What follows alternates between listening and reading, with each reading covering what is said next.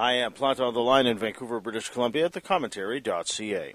A new book this fall is the latest from the writer Carlyn Zwarenstein on opium, pain, pleasure, and other matters of substance. It's a highly readable book about opioid use, whether they're used to cope with painful chronic conditions or used recreationally or depended upon because of addiction. North Americans are the world's most prolific users of opioid painkillers. Ms. Zwarenstein, who joins me now, looks at figures in history and their own writing and experiences with opioids, like Thomas de Quincey and Frida Kahlo.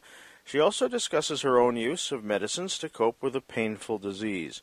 Another fascinating and important part of the book is where she looks at the overdose crisis. I'll ask her all about that and more, especially the way forward. Carlyn Zwarenstein's writing has appeared in The Guardian, The Toronto Star, and Vice. Her previous book is Opium Eater, The New Confessions.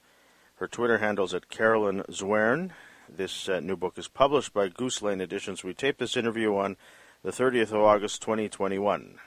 Please welcome to the Planta Online program, Carlyn Zwarenstein. Ms. Zwarenstein, good morning. Good morning. Hi. Thanks for joining us. Thank you. As I was starting your book, I felt that I'd read it before, and so I guess part of it, a small part of it, I guess, was in the original book that you'd published. What was that, 4 or 5 years ago?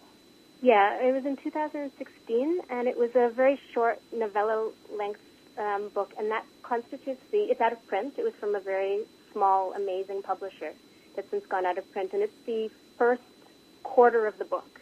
The rest of it is new, and it's that first bit will be very familiar. It's been updated a little bit, but I tried to, because I was trying to kind of track a progression in my own thinking, I didn't mess with it too much, but some of those statistics and things are updated and things like that. So when you were expanding the book as you have here, did you see a sort of, in the wider world, say, a change in the attitude that people have about opioids?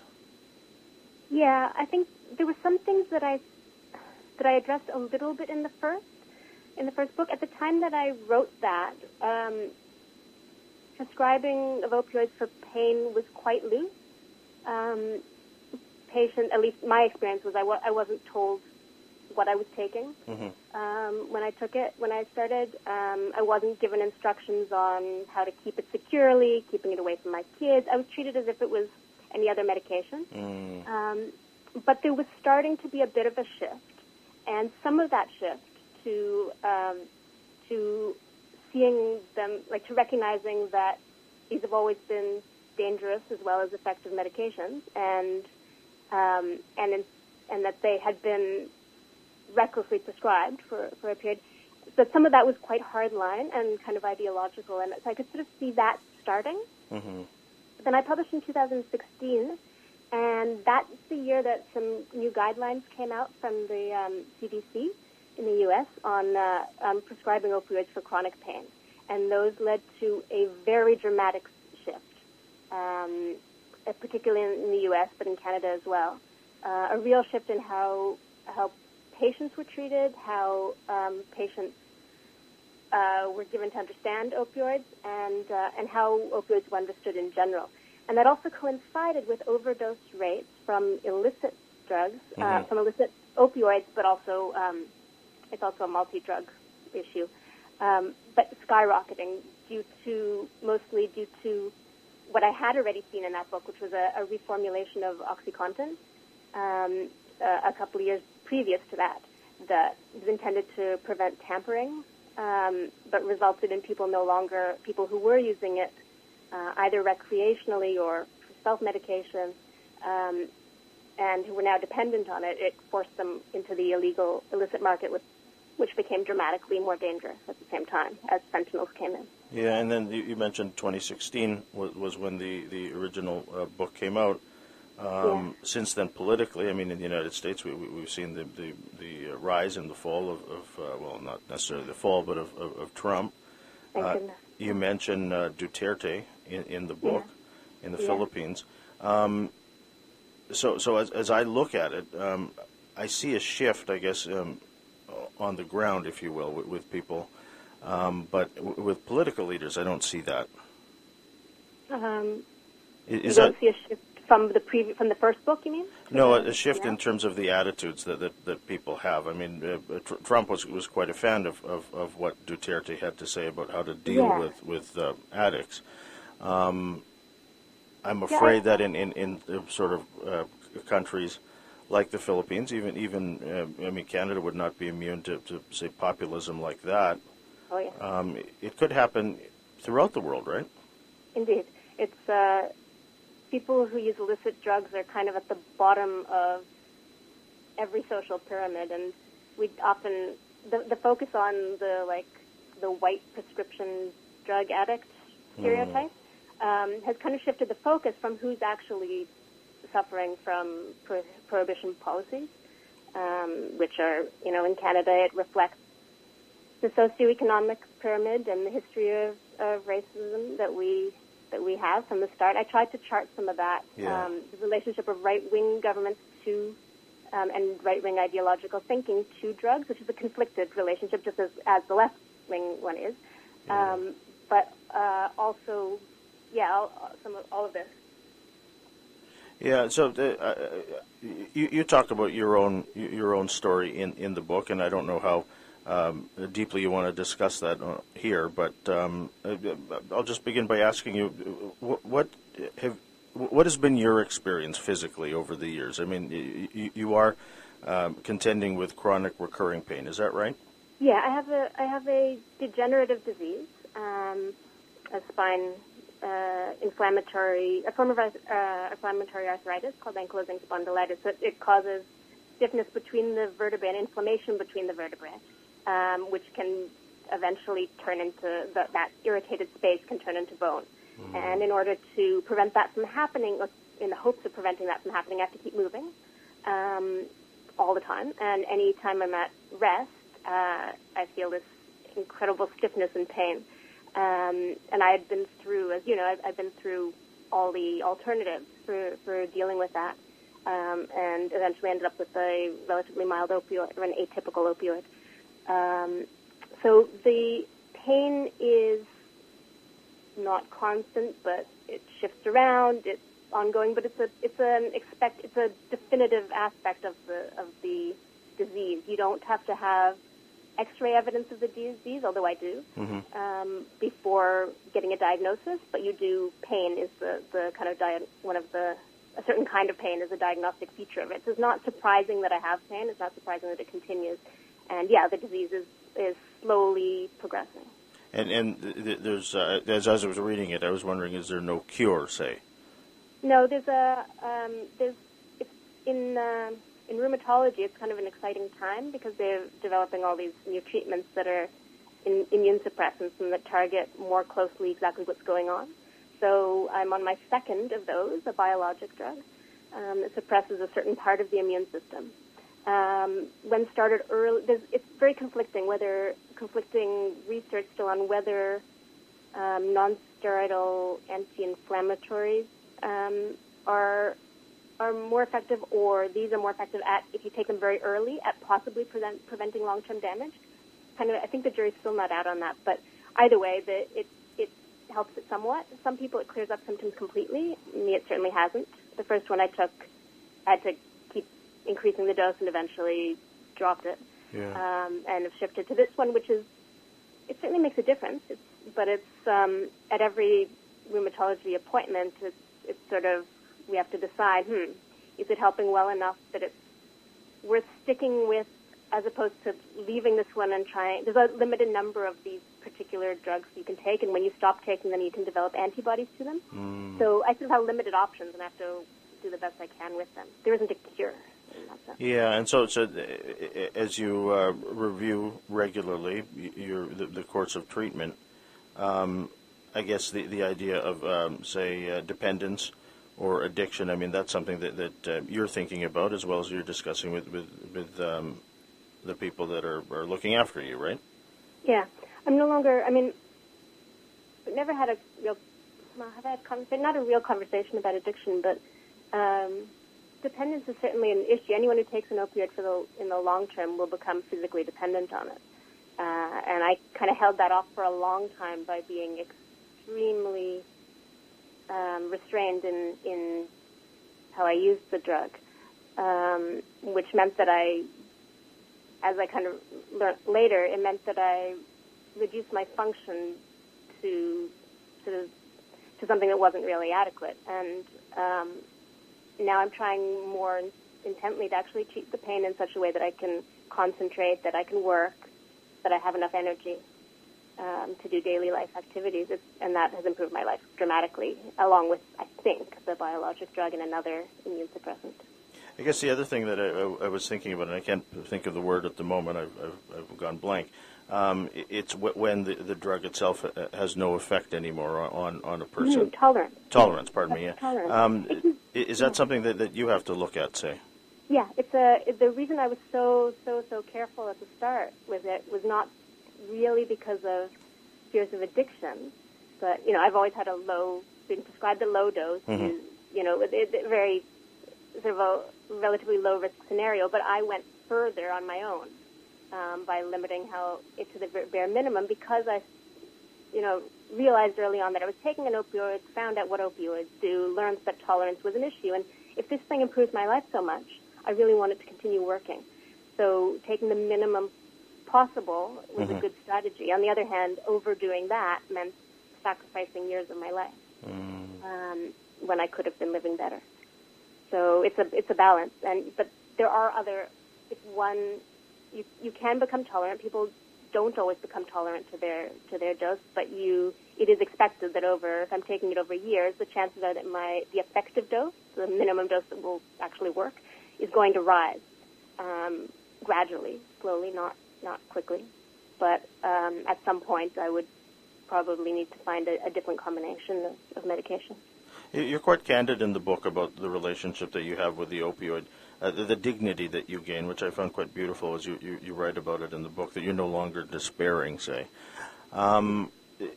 In terms of a high, because, I mean, that's how people think of opioids, I guess, as one of the attendant effects. What does that feel like, other than, say, a lack of pain, if you will? I tried to describe it in the book. I mean, part of my goal was to sort of bring people through my experience, because there's no way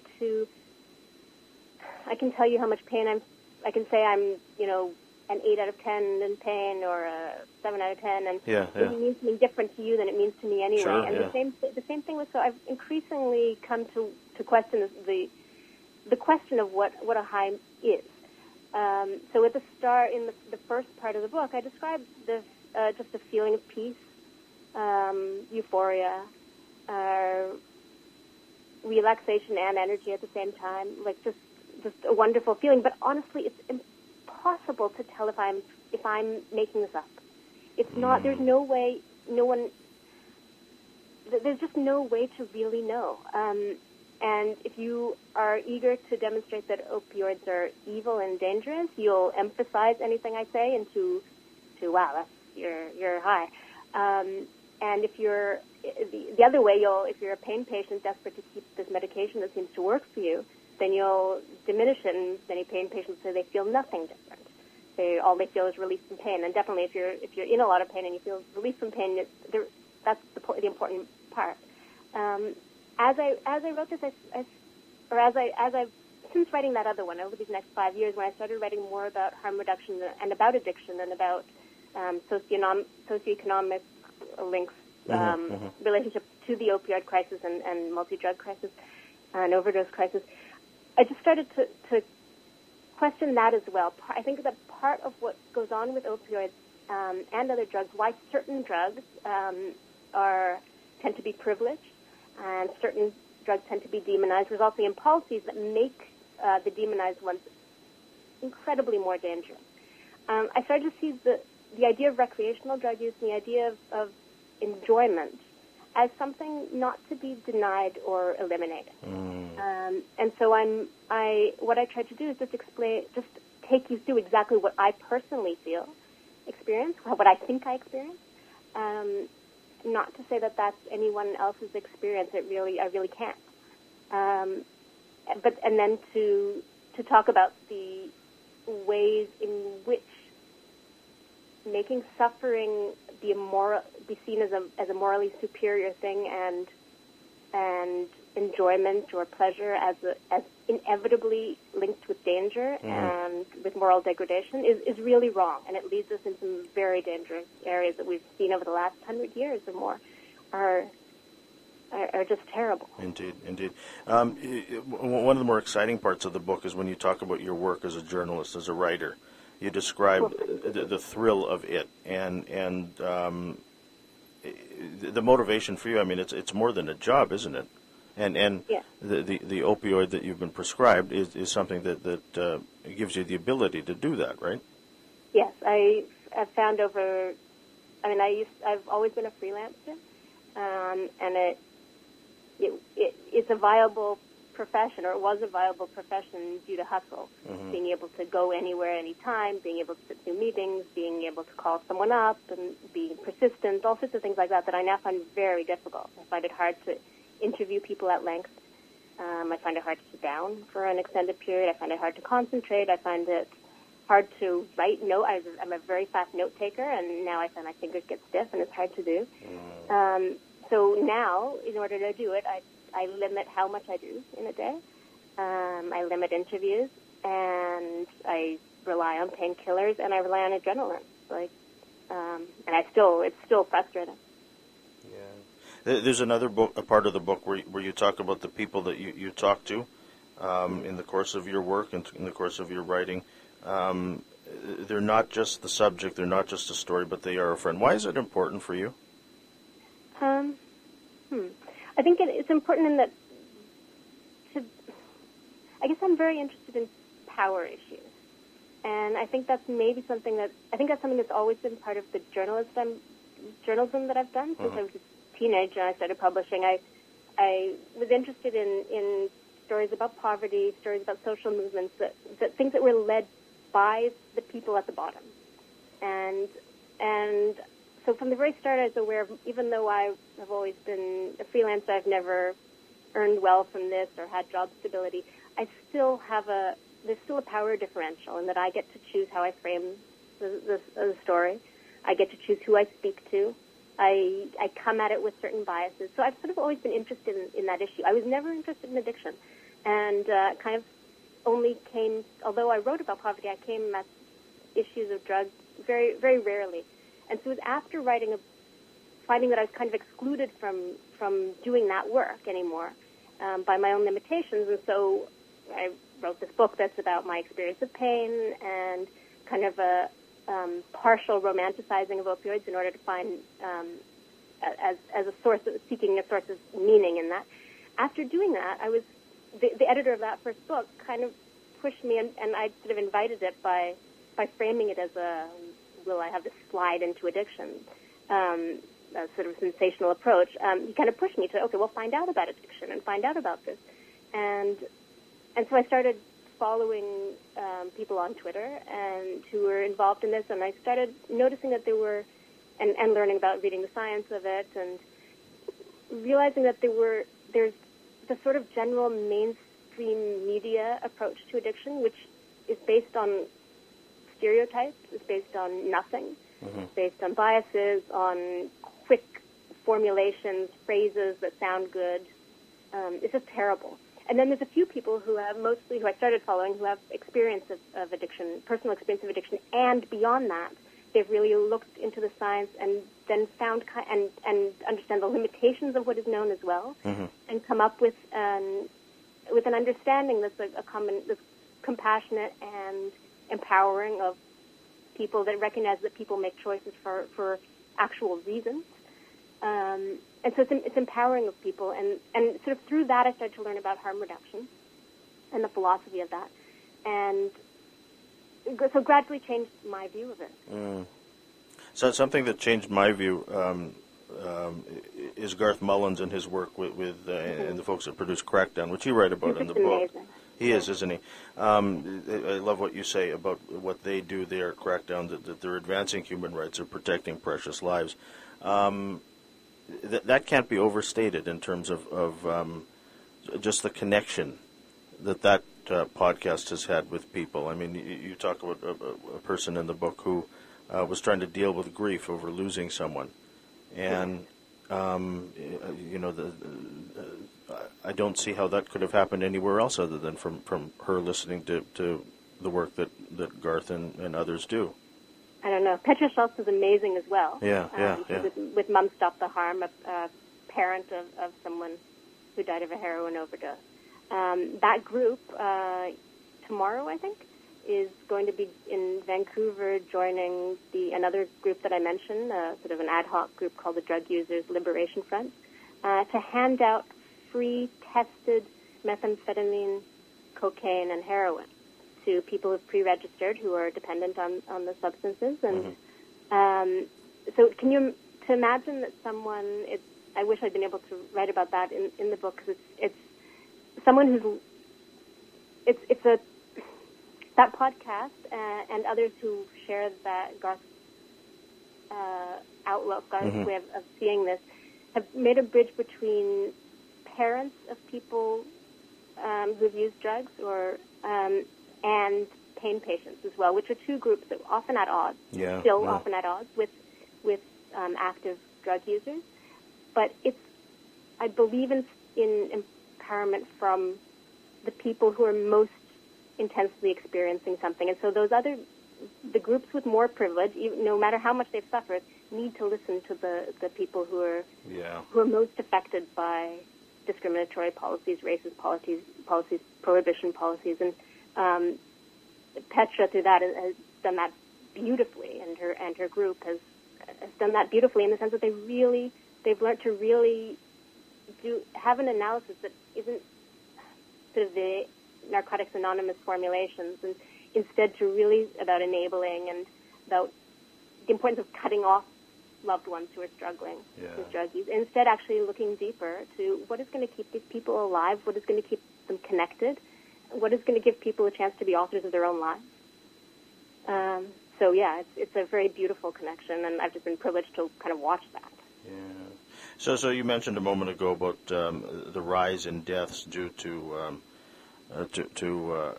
drugs and the sort. And so one reads the book and can't help but feel down about all this, but you don't. I mean, you certainly see a path forward, and part of that is safe supply and legalization.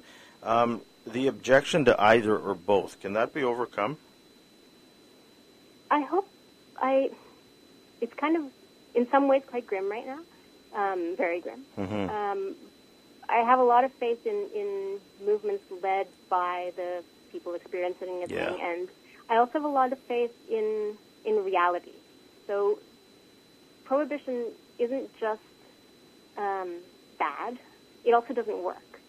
And when I propose something that other people have proposed as well, things like free, safe, tested supply of heroin, when I propose relationships with producer nations like Mexico to produce drugs that people need, that are not going to kill them, and that allow people to move down to less potent drugs if they want. It gives me hope, because although it's easy to say all sorts of things about how that's an evil, horrible idea, if you can have any conversation where you actually look at the realities of what works and what doesn't, you look at reliable, good studies that have been done, and you can actually explain them with a proper explanation as opposed to Trumpist sort of slogans. Yeah. The fact is, this is what works. It's well tested, this approach, and well demonstrated in many, many contexts that prohibition doesn't work, and that certain carefully done policies of legalization and safe supply would work. There's every reason to believe they would, and right now, tens of thousands of people are dying from this and having their lives ruined. So it's the same as I feel about climate change. Like, we don't have any choice but to eventually change, but there's a huge losses happening in the meantime.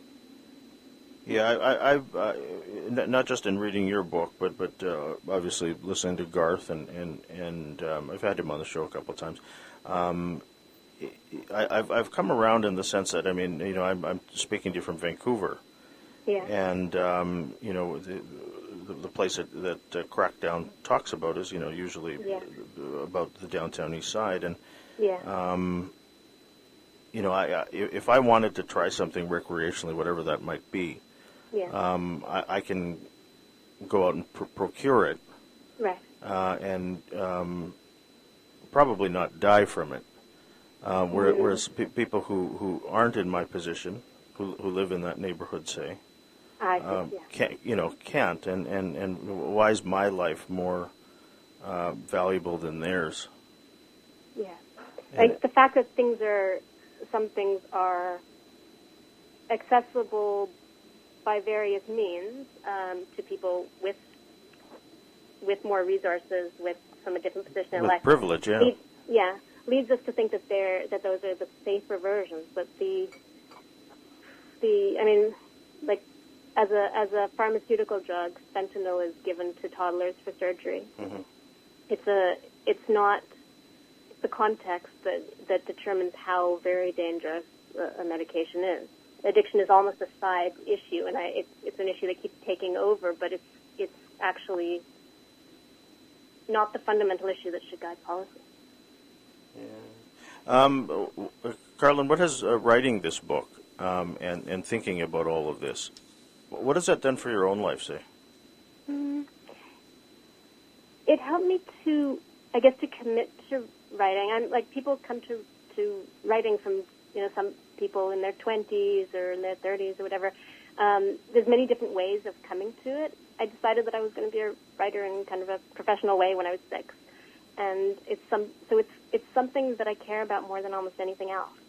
And I didn't really have a route to that or know how to do it. So this being able to write something that did draw from my life, but that has gone beyond that, to look at things that I care about, literature, meaning of life, and then some of the social issues, has kind of given me a personal sense of commitment, not to writing about the same kind of thing again, but to it allowed me to put into words, I guess, the passion that I feel for that, and the importance of it. So that's been good for me. It's reoriented me to writing books, which I think is probably never going to constitute a living, but it is not the way the industry is going right now. Right.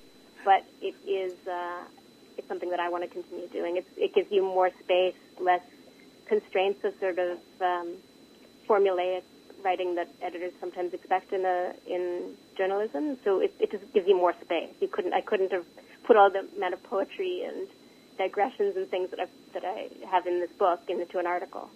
And so it's a wonderful freedom. It's just great as a writer, and everyone should do this. We didn't talk about the parts in the book where you talked about Frida Kahlo or Thomas de Quincey. Just fascinating sections of the book about whether one needs to suffer in terms of their work, which you touched on a moment ago. So I urge people to pick up the book for that as well as everything else. It's such a beautifully written book as well as important. I can't thank you enough for the time that you've spent with me. And now, congratulations and good luck with the book. Thank you so very much. The book is called On Opium, Pain, Pleasure, and Other Matters of Substance. It's published by Goose Lane Editions. Carlyn Zwarenstein joined me on the line from Toronto. In Vancouver, I'm Joseph Planta.